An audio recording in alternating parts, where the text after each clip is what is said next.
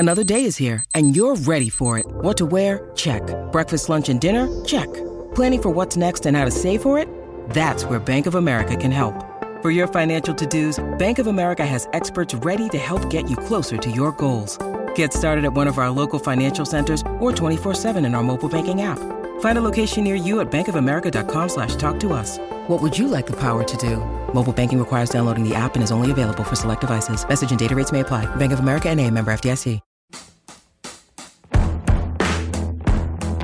Welcome to Rolling Stone Music Now. I'm Rolling Stone Executive Editor Nathan Brackett. We have a big episode. Today we're going to talk about Bob Dylan's treasure trove of archives, which are going to Tulsa, Oklahoma. We're also going to talk about Metallica and their new album and look back at Master of Puppets. But first, we're going to talk about what we're listening to, including the new Kendrick Lamar record and whether jazz is actually back in hip-hop and pop. I have here Brittany Spanos, staff writer at RollingStone.com, and Will Hermes, contributing editor at Rolling Stone, who reviewed the new Kendrick record. Brittany, can you talk a little bit about this? This is like a bonus record. Supposedly there's a story like LeBron James told Kendrick Lamar he should put out a record. Yeah, I think he tweeted him at some point and was just like, you should just release all these untitled songs and all these like unfinished demos. And like he did in early March. He just surprised everyone with this incredible 8-track collection of these unfinished demos from To Pimp a Butterfly. Right, yeah. So the record is just called Untitled Unmastered. Yeah. It's all the song titles, and the name just kind of looks like you're looking at the side of a reel-to-reel tape or something that's in a studio. There actually aren't any real song titles, right? It's all just Untitled 1 through 8, and then there's,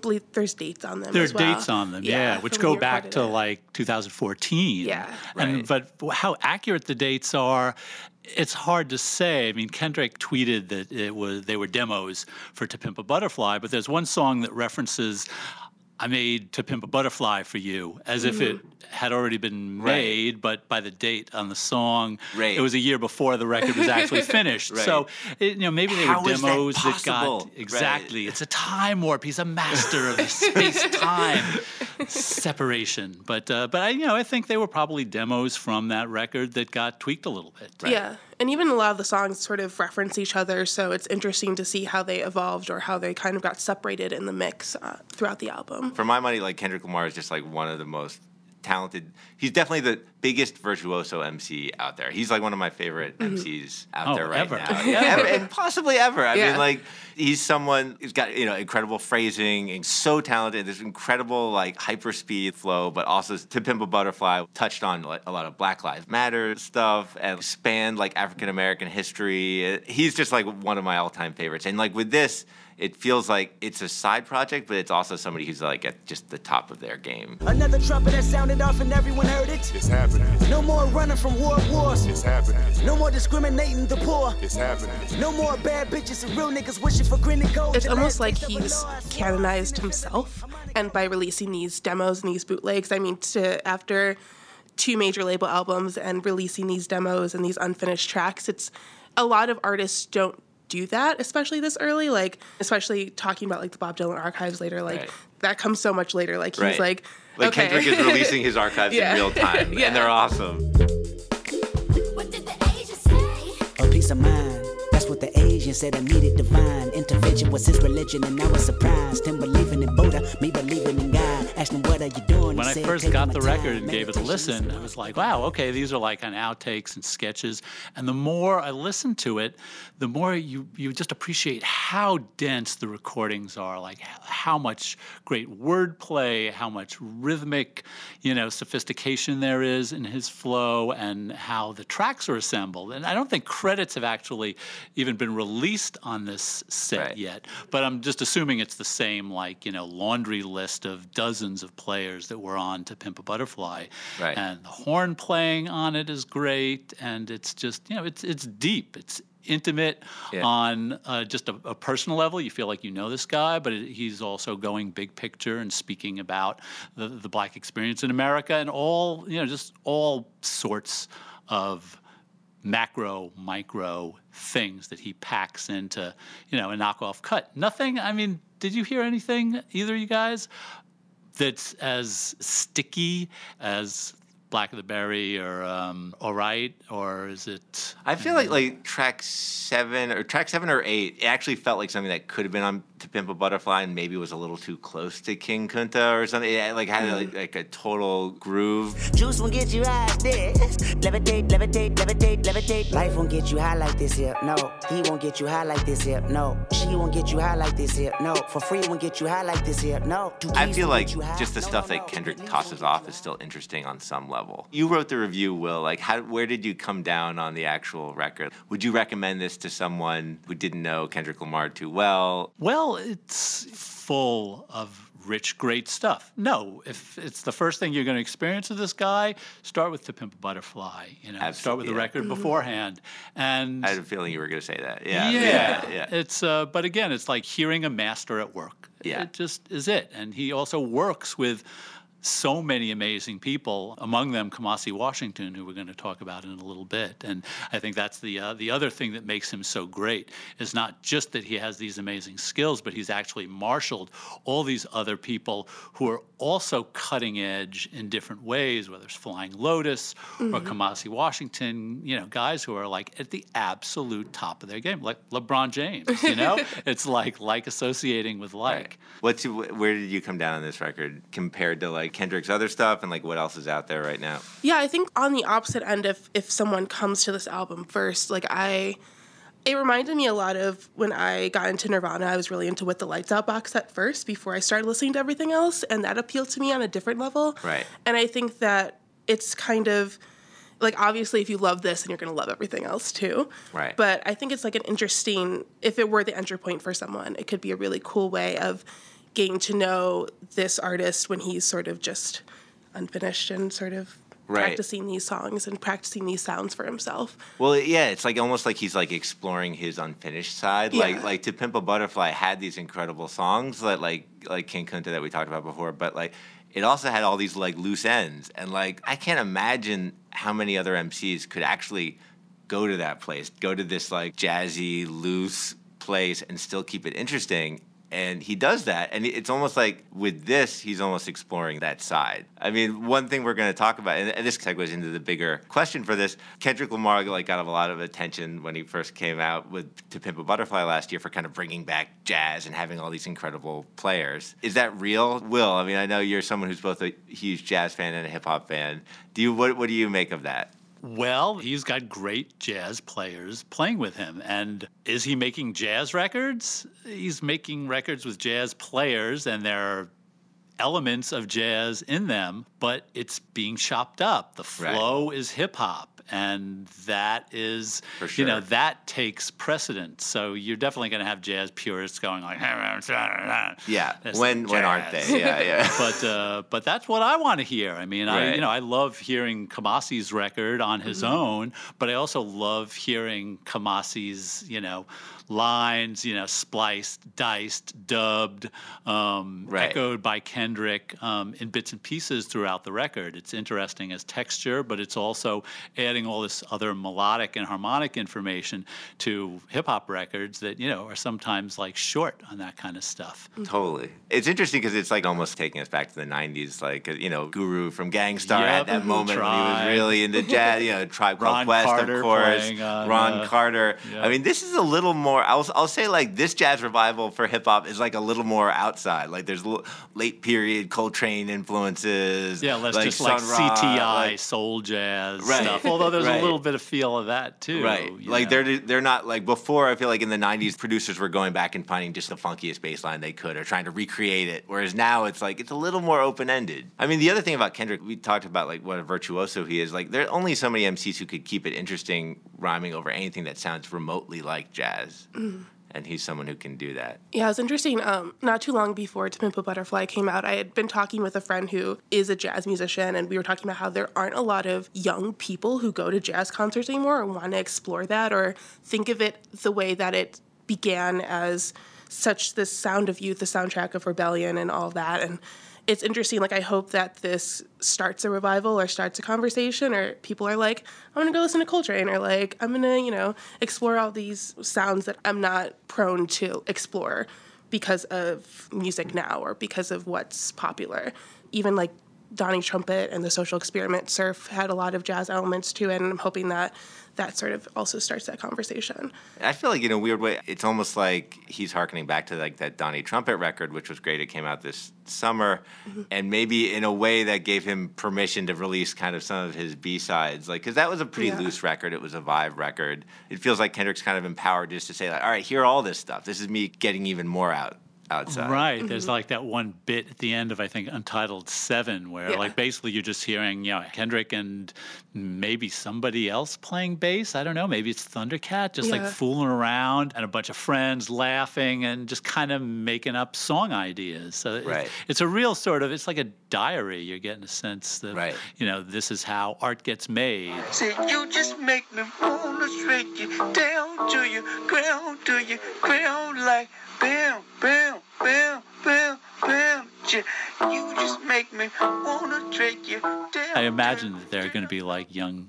kids listening to that and just be like, yeah, I could do that. Let's make something up. Yeah, I mean, a lot of hip-hop and pop is made with, like, you'll have producers just totally doing their own thing, and sometimes MCs or singers just sending over an MP3 of their vocals. I mean, it's cool to have somebody celebrating this, like, total live music side. Yeah, that's actually my favorite part on the entire album is the second half of Untitled 7, because I just like a jam session on a hip-hop album in 2016 is incredible. Right. Yeah. Absolutely. Let's go further into the jam, into the jazz, and talk about Kamasi Washington, which was a big record last year. It was epic. It was epic. The record is epic. It's actually 3 hours long, or close. It's 3 CDs, if you're into CDs. Will, can you talk a little bit about Kamasi Washington? He played on the Kendrick record, but what else is, his story? He played on the Kendrick record. He got started playing with Snoop years earlier. He's part of this collective of young LA-based jazz musicians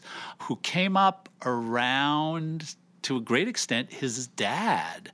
Kamasi's dad is a renowned jazz teacher in L.A., and he used to play with the father of a musician named Thundercat, who was a major player on the Kendrick record, major player on Kamasi's record as well, and does records on his own. Phenomenal bass player, awesome bass really player, great musical mind.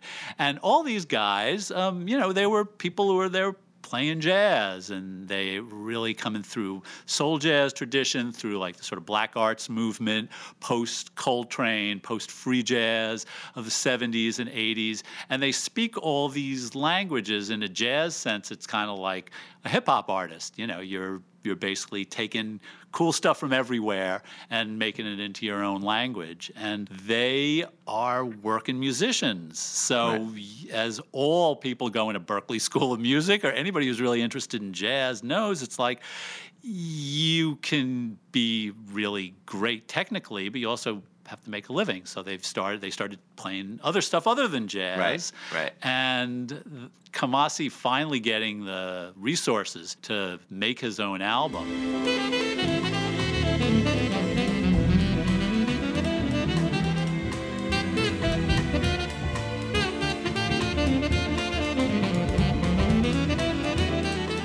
He had a lot of stuff. So coming out of the gate with his debut, he made the most of it. And he's like 35. Right. This is an amazing musician. Yeah, this is 3 hours worth of music, just about, and with a whole bunch of musicians. And from the same sessions that the Epic came out of, there are going to be sessions from some of those other cats. Right. But it's, it really resonated with rock and pop fans, which is a cool thing. It doesn't happen very much with jazz records, but the connection to Kendrick, and I think the fact that Kamasi speaks a jazz language, both visually, spiritually, and musically, that rock fans might relate to, like Coltrane and Sun Ra, I think are big touchstones. And he said, too, I saw an interview with him where he talked about how, he came out of a traditional jazz background, but then playing with people like Snoop, like doing session work, actually informed his jazz playing. Like he felt like, he grew up listening to hip hop. He also had this other jazz side, obviously, like, from his dad, but then the just actually playing on hip hop records maybe gave him, a little more of a sense of the vibe and the groove, and you can totally hear this on Epic. It's just like got an incredible flow. I feel like even like rock fans and hip hop fans, it's one of those records that they can plug into. Yeah, I mean, like, it's difficult for me to sit through 3 hours of anything, but this was like when I first listened to it, because I listened to it because of To Pimp a Butterfly, and so I was just like, this is incredible. Like, it's just so, I mean, it reminded me a lot of Sun Ra, and like, it was just so compelling to listen to. It's really exciting to listen to. Absolutely. Yeah, and there are vocals. I mean, it's got the soul jazz thing going on.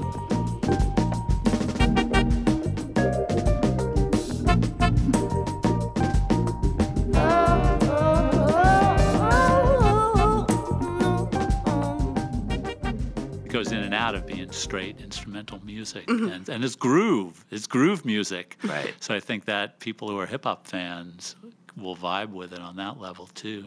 It's cool when artists are willing to like push boundaries, and it's almost a cliche, but it's true. It's like, and it's not easy to do because you're always gonna catch it from both sides. You're gonna have hip hop fans on one side saying like, "Wait, I don't need to listen to this stuff. It sounds like my dad's NPR station," or like, and you have jazz people on the other side, and I know a lot. I know some jazz players, and I'm sure you guys do too. Who are like, "Oh, that Kamasi Washington, he's just getting paid. It's just a good gig. It's just regular jazz.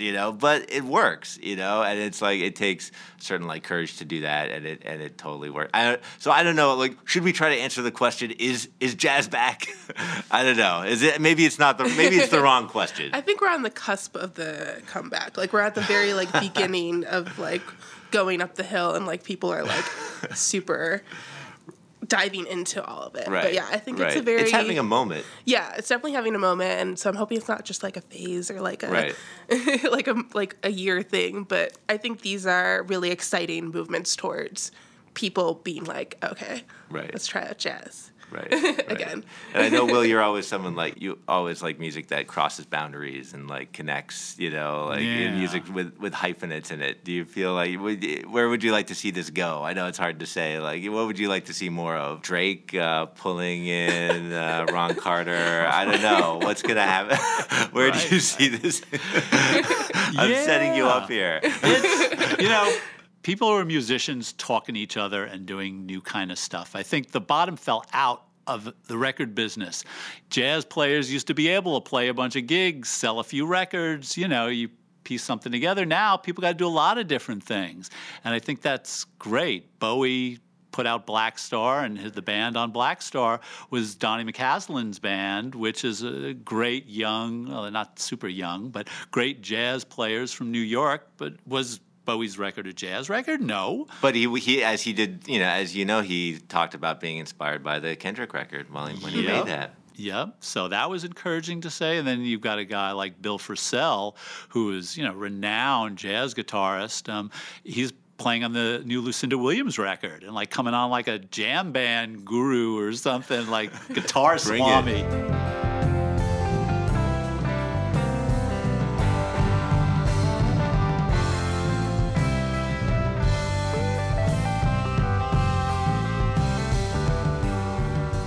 He sounds great, and I just think it makes music better. Jazz can sometimes disappear up its own genre, and pop can get a little dull and just beat obsessed and not doing interesting stuff. Need more harmonic motion. So put that peanut butter and chocolate together, I say. All right. More jazz in our pop and more pop in our jazz. All right. Well said, sir. Well said. And with that, I think we might leave it. Brittany Spanos and Will Hervey's, thank you very much. Right on. Good All to right. be here.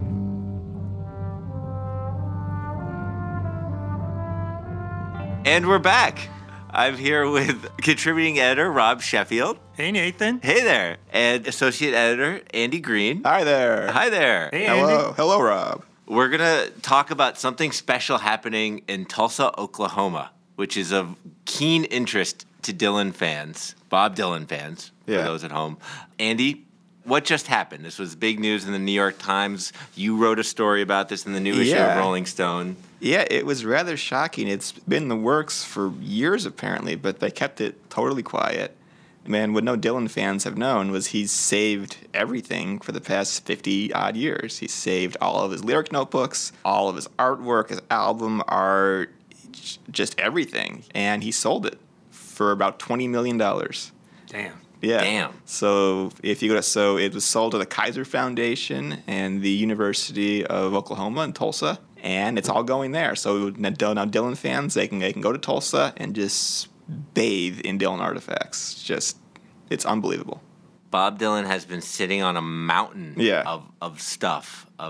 So notebooks. Right, but the notebooks and everything are cool, but the coolest thing for Dylan fans is he also sold his master tapes of every single take of every single song and every single album from 1962 until now will be accessible to the public, which is just almost all been unheard ever. So that's just the staggering thing. And there's over 1,000 concert recordings and hundreds of hours of film footage.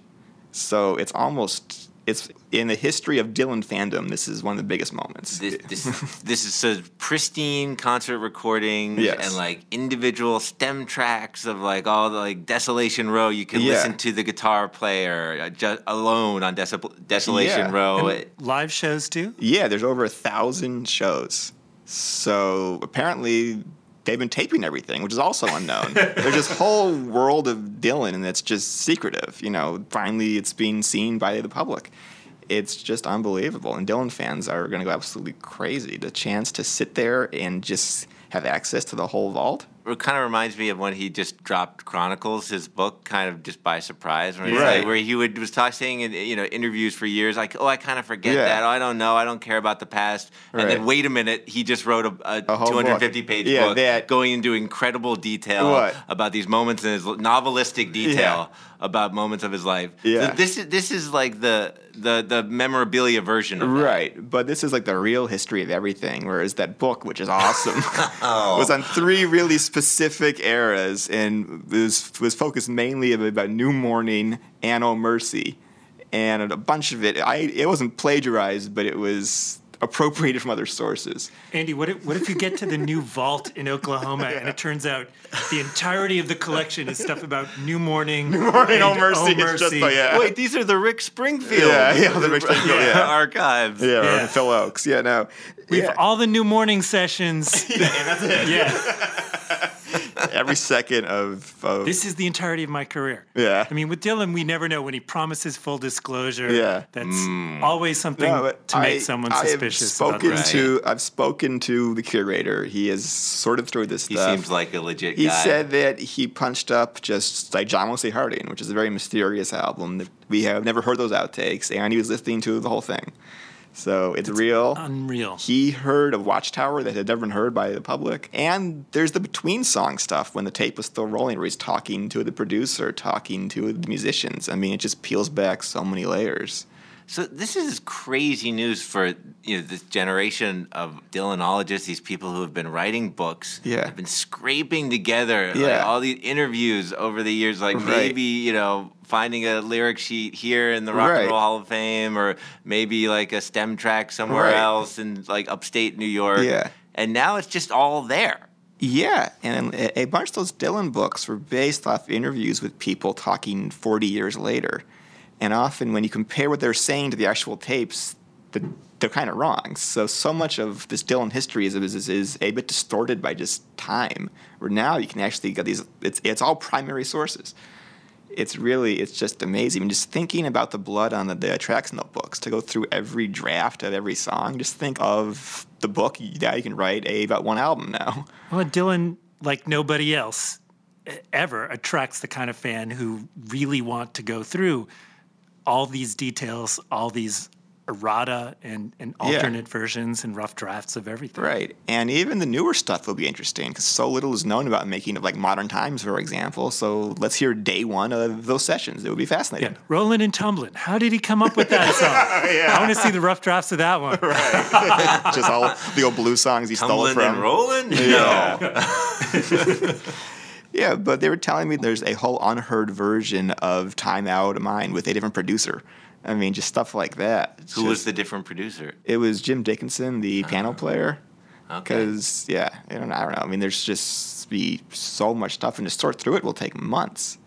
I mean, I think some old Dylan fans are just going to move to Tulsa and just spend all day long just going through this stuff. And will they be allowed? Do you know? Are they just going to be allowed to go in at will? Well, are you going to need a special laminate? From what they were telling me, I spoke to people at Dylan Premium Class Pass. It's still being worked out. The major artifacts will be on display to the public at some point soon. But if you're a journalist or a known Dylan scholar or a blogger, they will let you in. They want to have a very loose standard for who's allowed to go back there. Or if you're Andy Green. Or if you're Andy Green. They will have a desk set aside for you, yes. Yes. I can't wait. I mean, I don't even, I just can't imagine starting, if there's over 1,000 concerts I have at my fingertips. I don't even know where to start. What's the first one you listened to? Salt Lake City 76. This is the most mysterious Dylan show. It's the final show of his Rolling Thunder review in 76. There's no bootleg of it, but he supposedly played Jack of Hearts for the first and last time. Wow. And it was supposed to be super long and the best show of the whole tour. It was even debated for a while if it was real, but fans went to the library at Salt Lake City and found the microfiche of the review of it. Wow. And some fans were saying that's still fake. It's been debated for decades. So to hear the fabled Salt Lake City show, be amazing. And the Street Legal piano demos. I'm a huge fan of Street Legal. And I know. Yeah, I know. It's a very debated topic. Andy and I have been arguing about Street Legal for many, many years. I think I'm more on your side, Rob. But anyway, good. I want the piano demos. I want to know if they're real. I want to hear every changing of the guard take. The actual tarot cards. Yeah, the actual tarot cards. I want every take of Signor. And I want to hear him, Are there any? Yeah, what's the biggest question that's going to get cleared up for Dylan fans, or are there any other kind of seriously nagging ones that are gonna settle some long time bets? Or I think they're really interested in hearing John Wesley Harding because there's so much mystery around that record. It was written at the same time as the Basement tapes, but they never played any of the songs in those sessions, so they just want to hear every take of it. If he's talking to the band or anything, just what was going on back then. That was very that mysterious sounding record. Yeah. That was that crucial time when he was coming back after the motorcycle accident. Right. In 1966 or 7. Yeah. I think the first day of the Blood on the Tracks sessions, when he plays the whole thing solo acoustic, which has never been bootlegged ever, right. I think people will really love to hear that stuff. I've heard tiny bits of it privately, and they were incredible. I think the Time Out of Mind stuff will be interesting because that was so combative, and there were so many musicians on it, and the bits that you heard of it on the Telltale Signs collection were incredible. I think the songs were also different. I think people will love to hear that. There were 3 different incredible versions of Mississippi, and right. each one of them's totally different. Right. And each one of them is really good. All my powers of expression and thoughts so sublime could never do you justice in reason or rhyme. And even on something like Blonde on Blonde, where they just put out every take of it, I think there's still more to learn because they didn't put on the stuff of him talking to the band or anything. So there's even more off of something that there was just a 30-disc, box set about. Andy will do a search on Dylan lunch. Yeah. Get all his orders for lunch. So, I mean, what did he got paid a certain amount of money. It was a big tax write-off. He made something around $20 million. Yeah. But it should be pointed out he could have made a lot more off a lot of this. He sold the lyrics for Just Like a Rolling Stone for $2 million. Right. So, I mean, that's his most famous song, arguably, but each lyric sheet is probably worth in the 6 figures, if not a lot more. So he could have just sold these on the private market for years, piece by piece, and made, I don't know, $200 million more. Right. So it was actually a good deed for history that it's all going to be in one place. So he made money, but now it's going to be in one place and it's going to be in a museum. For the public, because it's always a nightmare scenario. This stuff winds up in some douchebag's basement and nobody sees it, right? Which is horrible.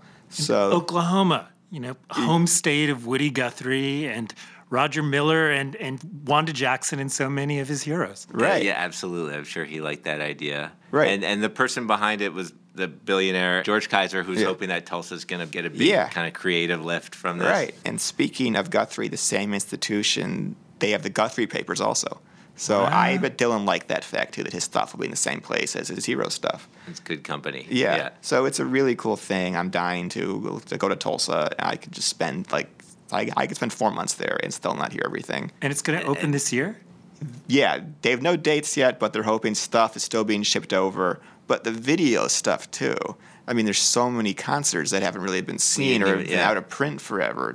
And random shows with Tom Petty in the 80s, these multi-camera things that they have every camera angle of. You could watch Howie Epstein for 3 hours just playing bass, probably. I've died and gone to heaven already. Is the telethon from his Orthodox Jewish period going to be If the there Chabad stuff available? is there, I will be thrilled to death. We're going to find out. Yeah. I guess we'll find out how much video archiving he did, because it's strange how when No Direction Home, this Scorsese documentary, which was just, a toe in the ocean of this stuff, but even confirmed Dylan freaks had no idea that so much of this video footage existed. There was no idea that the big Judas moment that was on film. Yeah. And the Rolling Thunder tour was shot extensively with lots of different cameras, and they have all that raw footage. And that's one of the best tours ever. That was with Mick Ronson playing guitar from Bowie's band. I mean, it was incredible, and it's all on film. Andy's going to go in and watch Ronaldo and Clara for a month. Yeah, never be heard of just again. the raw footage of it. But like we were saying, Dylan's fans are the kinds who will gravitate to that kind of thing. Like you were talking about the Blood on the Tracks notebook. Yeah. 3 notebooks? 3 notebooks, super tiny, with super small writing. They were talking about reproducing those so fans are able to hold it and go through them, which would be pretty cool. He's also working on a new album. Can you talk a little bit about this? There's a new album they just announced called Fallen Angel. They've said nothing about it, but according to the Dylan rumor world, which is often right, but not always, is more Sinatra covers or songs that are associated with Frank Sinatra. Okay, so that would be along the lines of his last album. What'll I do when you are far away? Fallen Angel, we didn't know what's going to be on it. It could be Poison covers. His last album was a bunch of Sinatra covers, songs Sinatra didn't write, but songs associated with Sinatra. Right. Yeah. Songs that, like a lot of Dylan fans, I knew some of the Sinatra versions and some I knew from other versions. Lots of them were new to me. And one I only knew from the Golden Girls. It's a song that B. Arthur sings, an episode where Dorothy goes to the bar where Blanche hangs out, and there's a piano, and Blanche likes to sit at the piano and sing show tunes. And it's really traumatic for Blanche that Dorothy is sort of invading her spot where all the men are. It's kind of a pivotal episode. They have a sort of rapprochement in the ladies' room. It's where Dorothy admits that she's jealous of Blanche. Oh, wow. Yes, it's a very pivotal episode if you're kind of a Blanche-Dorothy shipper. So the fact that Dylan was doing What'll I Do on this, I refuse to believe for a second that Bob Dylan didn't know that. He captured the pathos of that He's the guy who episode. watched a lot of late-night TV in the 90s. Yeah. As Andy figured out, so many of his songs from that period are just come from late-night TV movies. So absolutely Golden Girls' influence on Bob Dylan could get even more massive on this one. While you're organizing your archives, you have to have something on in the background. Yes, it might have been the Golden Girls. Exactly. It's going to be a Sophia concept album. The last one was Dorothy. He's just going to keep going with this. I grow cold, I grow weary, and I know I have sinned. He seems to really be enjoying these American standards. It's become his thing, and his concerts have increasingly overwhelmed with these songs, which some of the fans are a bit pissed about that you buy a ticket to see Bob Dylan, then half the night is Sinatra songs. But a lot of fans are enjoying them, too. I know, Rob, you were talking before about seeing him perform a standard Yeah, a few these are years ago. fantastic for his voice. Like a lot of Dylan fans, I first heard this phase of his project in the great 2014 tour when he wasn't touching a guitar. He was doing all these songs from the last 20 years. Rather, he did 2 songs from the 60s and 2 from the 70s. And everything else was from the more recent years of his career. And he ended the night sitting at the piano doing this song that I only knew as a Frank Sinatra song, Stay With Me. And a fantastic end to the night, but also a sort of brooding September of his years sort of ballad that's perfect for his grizzled voice right now. And I love the Sinatra album. I don't know what you think about it. I love that Lucky Old Son. That's my favorite song. Yeah, on it's that. great. While that lucky old son has nothing to do but roll around heaven all day. You were talking before, Andy, about how one reason he might be doing these songs, aside from loving them and growing up with them, is that they suit his voice. Right. I think he's sort of realized he has severe limitations to his voice at this point in his life. Any sort of fast rock song just becomes garbled. If he sings a slow Sinatra song, it sounds actually great. It's sort of working with his current voice. You know, the fans, they call it's his, like, Wolfman voice or something, you know. It's very deep and throaty now, but these songs work with it. Right. And it's sort of kind of clever. Right. I mean, and if you're Bob Dylan, you know that your fans have a certain expectation of what Bob Dylan's voice is going to sound like on a certain type of song.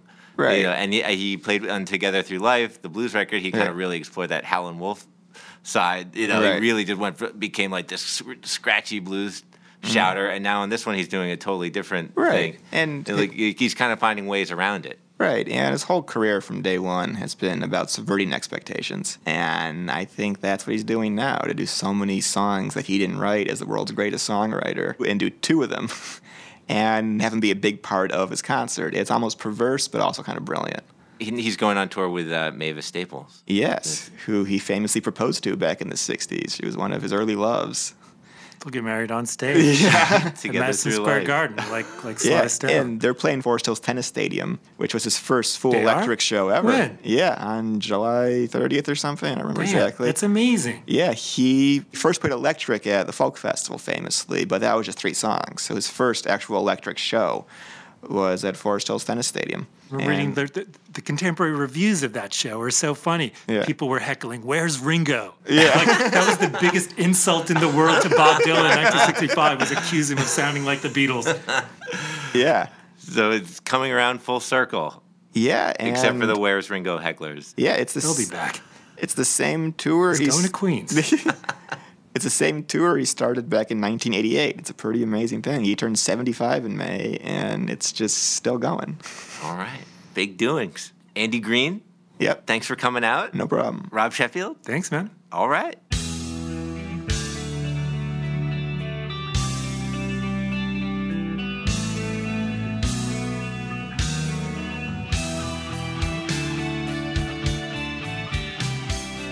And we're back with our reader mail segment. I'm here with RollingStone.com senior writer Corey Groh. Hello. Thanks for coming. Thank you for having me. All right. And we're going to talk about a Metallica story you recently wrote. Yeah. Tell me what happened in this Metallica story, Corey. Well, this month marks the 30th anniversary of Master of Puppets, which was the album that really made Metallica. You know, it was their turning point. They were no longer this little small garage band from, Los Angeles, then, San Francisco. And they became, the Metallica that we know. And it really set the tone for what they would accomplish in the future. It was also the last album that featured their bassist, Cliff Burton, and when he died that same year, in 1986, it set them on another path when they sort of refocused. So it was sort of a turning point year for the band. Absolutely, yeah. And so I spoke with Lars, and I spoke with Kirk Hammett, and I spoke with the producer on the album, Flemming Rasmussen, who has some pretty funny and interesting memories of everything. Right, so, right. Yeah, it was a lot of fun. So, I mean, the Metallica Nation was awakened by your story, which was excellent. Yeah, thank you. And we got a lot of reader mail. Some of it's commentary, some of it's factual. I'm going to just start into it. One is from a reader with the username Derp1003. Hi, Derp. Quote, "We will never put out a music video," unquote, Metallica. Then Metallica puts out a music video. One from And Justice for All, their album. One of the best MTV videos of all time. Remember? Well, I do remember. I do too. Well, so this reader, he's calling them on their He is. He's calling them on, maybe 3 decades old beef here. Right. When Metallica came up, they were very much an underground band, and they weren't expecting success. They weren't courting success, and that was true on Master of Puppets, too. So when Master of Puppets came out, they said, we're not doing a single, we're not doing a video, we're going to tour with Ozzy Osbourne, and they ended up getting a gold record within 6 months by doing that. Things changed, and Justice for All comes out. They had a change of heart. They made the amazing video for One. I think bands are allowed to change their minds Yes. every once in a while. Yes, I think everyone is. Right. Pete Townsend no longer wants to die when he gets before he gets old. Okay, the next letter is from a reader named NMLSS. I'm noticing a lack of vowels in a lot of the readers responding to the story. Okay, Metallica basically changed the way rock metal videos were done. Until one, everything was lame, live, quote-unquote, recordings on fake stages, like Maiden, or lots of hairspray and girls, Motley Crue. And then one happened. 4 guys wearing black clothes, except Lars, just jamming in an old factory with clips from Johnny Got His Gun in the middle. Still, my first Metallica video was The Memory Remains and then The Unforgiven 2, the one that turned me on to Metallica and made me buy the Black Album. 19 years later, I've seen them live 4 times. First of them was when I was 12, and every time I see them, I still feel like when I was 12. Yeah. Well, that's not really a question, but yeah, That's it's okay. nice. I get that feeling when I see them live, too. You know, I kind of go back to them because I discovered Metallica probably around when I was 12, too, you know, when the Black Album came out. As far as the videos go, there were a few different versions of the one video. There was the Jammin' version, which is actually what he's kind of making fun of about a live recording on a fake stage. Then they did the one with Johnny Got His Gun. Johnny Got His Gun was a book that was written by Dalton Trumbo, who was recently in the Trumbo biopic with Bryan Cranston, all about him. He wrote this book, and then he later directed a movie based on the book. And it was about a soldier who had lost all his limbs. He was a quadriplegic.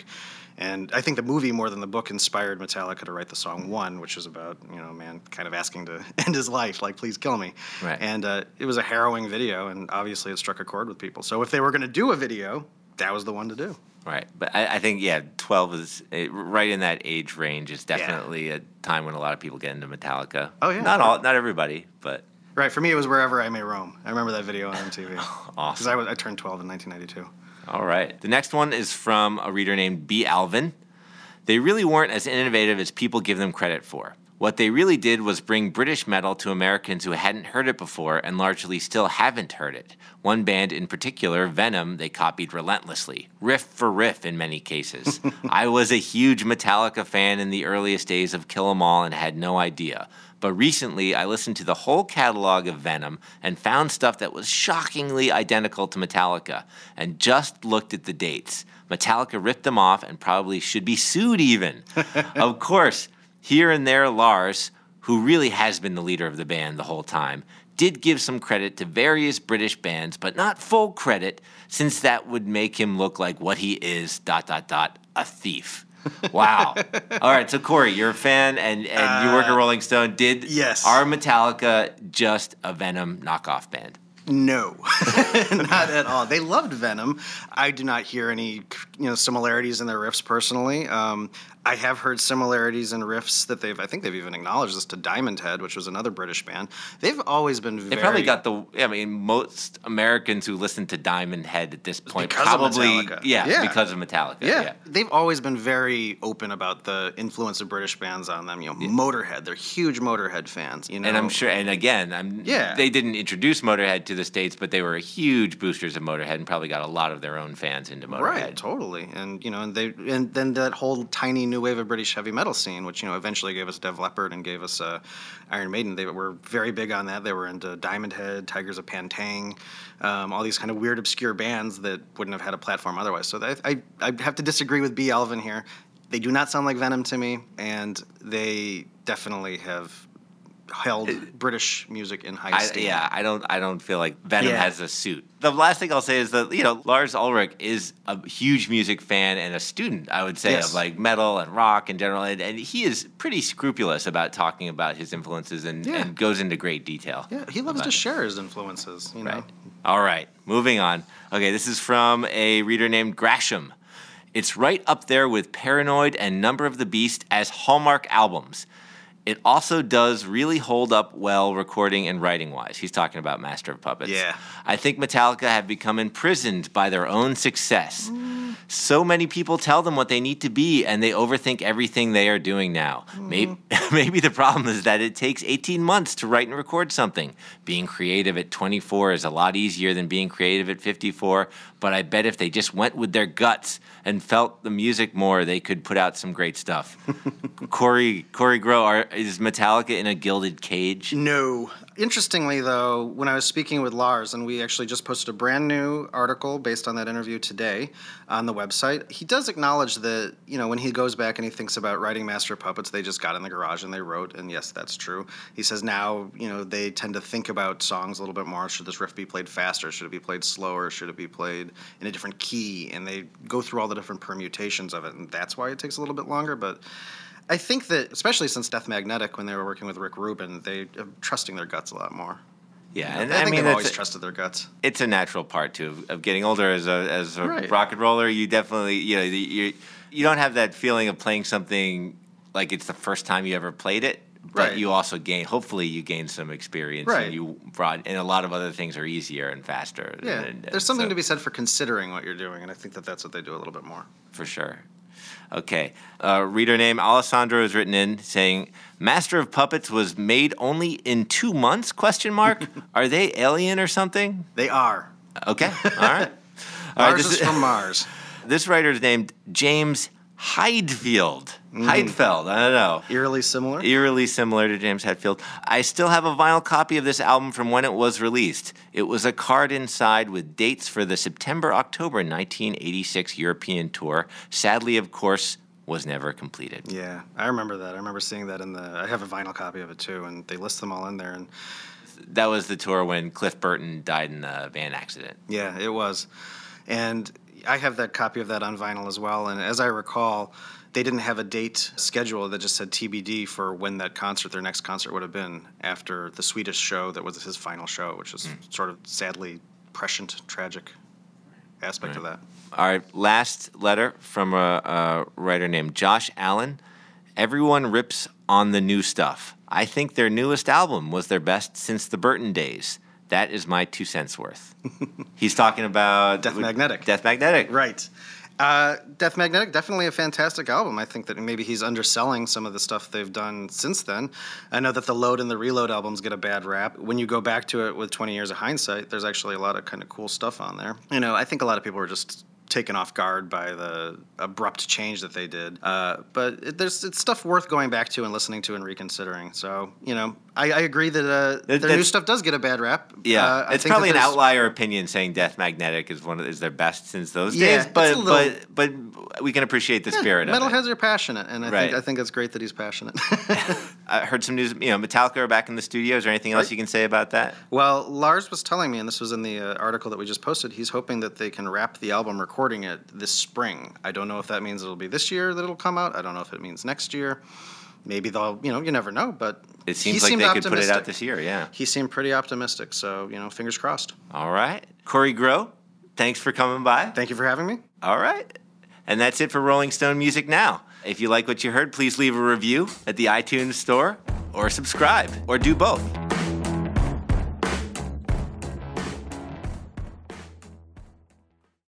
Welcome to Talkville, the ultimate Smallville rewatch podcast. Guest star Sarah Carter as Alicia Baker, although I didn't really work with her a lot.